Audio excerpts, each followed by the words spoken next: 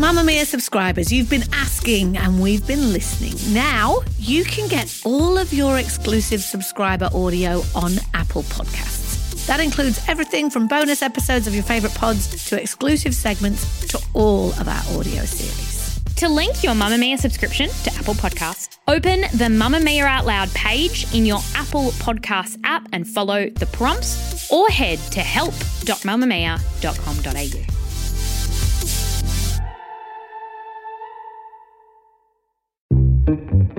From Mamma Mia, hi, I'm Claire Murphy. Welcome to The Quickie, getting you up to speed daily. You've probably been hearing that we're about to pay a whole lot more for petrol. But why? On Saturday, an oil processing plant in Saudi Arabia was attacked. The smoke from the fires so thick you could see it from space. The attack was claimed by a Houthi group in Yemen. But now we're being told that may not be the case, and that the missiles, which could have actually come from Iran, may end up costing us more at the petrol pump. Today, we investigate how a situation on the other side of the world could leave us high and dry here in Australia. Move by Mamma Mia is the exercise app for anybody, anywhere. And in case you missed it, we dropped a brand new stretching collection that can be used to improve mobility and bookend your favourite sweat sessions. Mamma Mia subscribers get unlimited access to Move, and we drop new workouts every single week. If you're on the hunt for movement that makes you feel good, head to move.mamamia.com.au and use the code MOVE10 to get $10 off a yearly subscription. On Saturday, reports started to emerge that drones had attacked a Saudi oil field and processing plant. The fires that sent thick black smoke into the atmosphere knocked out around 5% of the world's oil supply. Now that doesn't sound like much, but that 5% could affect us here in Australia. But why did this attack happen in the first place? Well, Saudi Arabia and their neighbour Iran have been locked in a fierce battle for dominance of the region for decades. Their border isn't just a geographical one. They have different religious beliefs, with Iran mainly Shia Muslim, while Saudi Arabia is majority Sunni Muslim. Those religious beliefs are also what leads to other lines being drawn by other bordering countries, like Yemen, for example, where this attack allegedly originated, and who share a southern border with Saudi Arabia. The local Houthi rebels look to Iran in the north for support. There are reports Iran provided them with the weapons. Events in the past 15 years, including the US invasion of Iraq and the uprisings of the Arab Spring in 2011, have thrown the region into upheaval, with leaders scrambling to create allegiances. That has led to conflict on several borders, and with the US effectively backing Saudi Arabia's efforts to contain Iran's influence. So while they're not actually at physical war, there are blockades, sanctions, accusations Iran's attacking tankers and essential waterways through which oil is transported to the world, which are then denied by authorities in Tehran.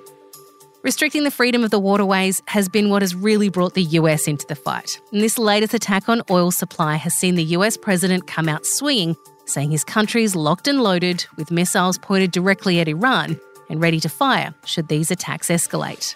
Ellen Cranley is a reporter for Business Insider in New York. Ellen, we're hearing now that authorities have actual proof that this attack did not come from Yemen but originated in Iran. What's the proof? So there have been reports that have been citing senior officials who have been relying on satellite imagery and sort of recon missions of the facilities that were struck. And some key points of evidence have been that there were 19 points of attack on the Saudi facilities.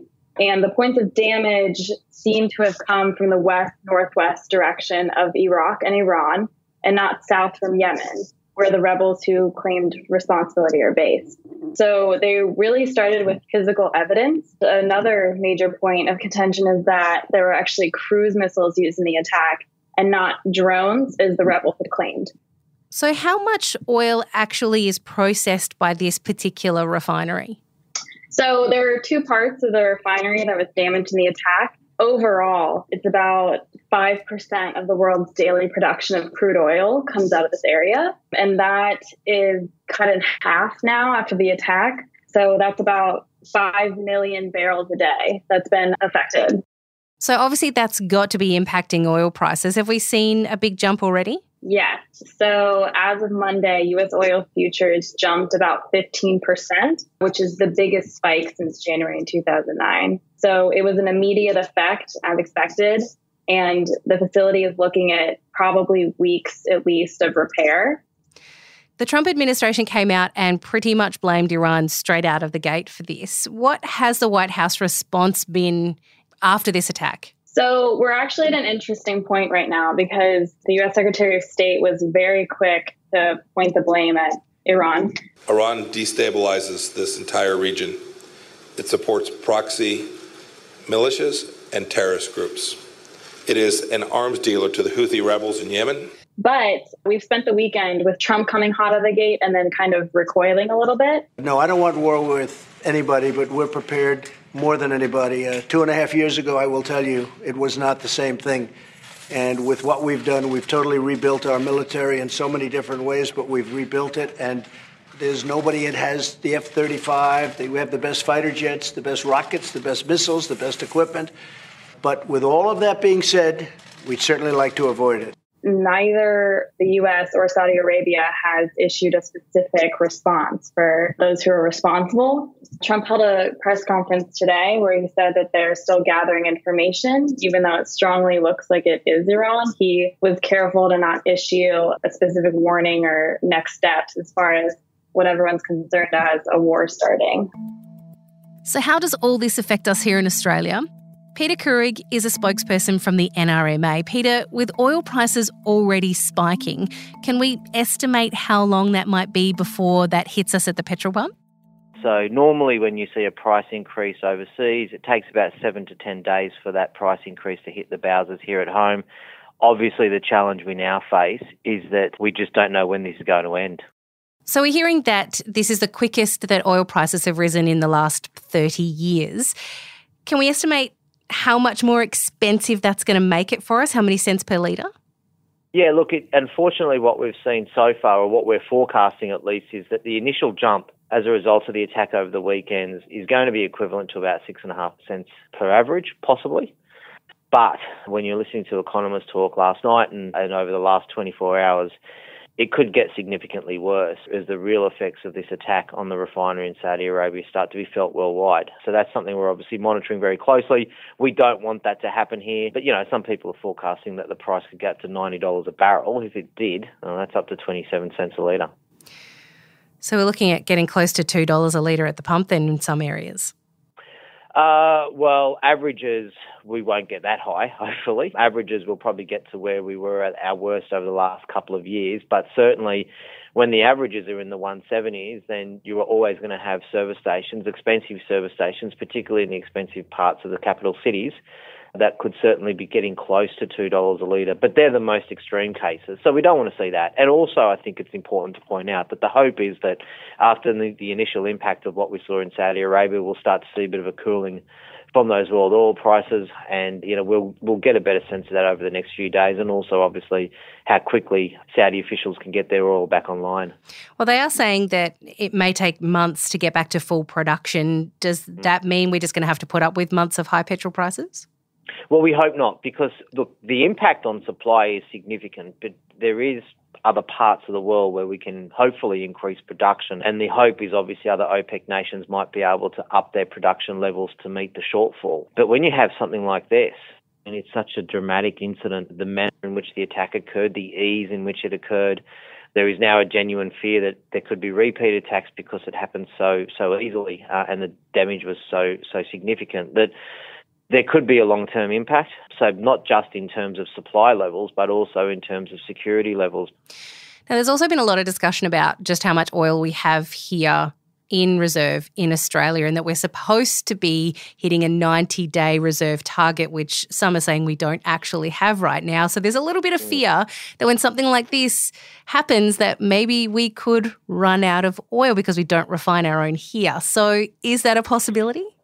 Look, we have always been at risk in relation to supply issues. We're meant to have 90 days. We don't have anywhere near that. There has always been this ongoing issue. The issue is more around security, and that is obviously if the tankers stop showing up, because we are almost entirely reliant on imported oil in order to keep our economy running and keep our cars on the road. So This has always been a risk. These sorts of issues just amplify that risk. It's not just the Middle East where you see these concerns. Obviously, things are heating up in the South China Sea. A lot of our oil comes from Asia. So, yes, it is a concern. It's been a concern that we've been talking about now for a number of years. The overall supply levels as a result of the attack in Saudi Arabia shouldn't impact on Australia. It's more about the impact it's going to have on price because, we are talking about a 5% impact worldwide, but the hope is that some of that could be met by increasing barrels of oil production elsewhere. Is there anything we can do, other than start catching a bus or get on the bike, is there anything we can do to offset these petrol price increases? Is it just a case of fill up now and deal with the pain later? In the short term, there's not much we can do beyond encouraging, certainly the NRMA encourages its members and we encourage the community to do its research before they fill up, because even as prices are increasing, you'll normally find a bargain in your local area or at least save a few cents. So apart from that, unfortunately, not much we can do. So there's no avoiding it. Petrol is about to eat into the weekly budget more than ever.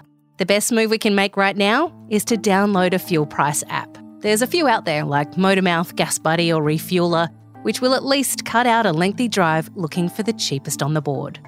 That's all for The Quickie today. For more episodes, head to mamamia.com.au/The Quickie. And if there's a news story you'd like us to check out further, send us an email, thequickie@mamamia.com.au.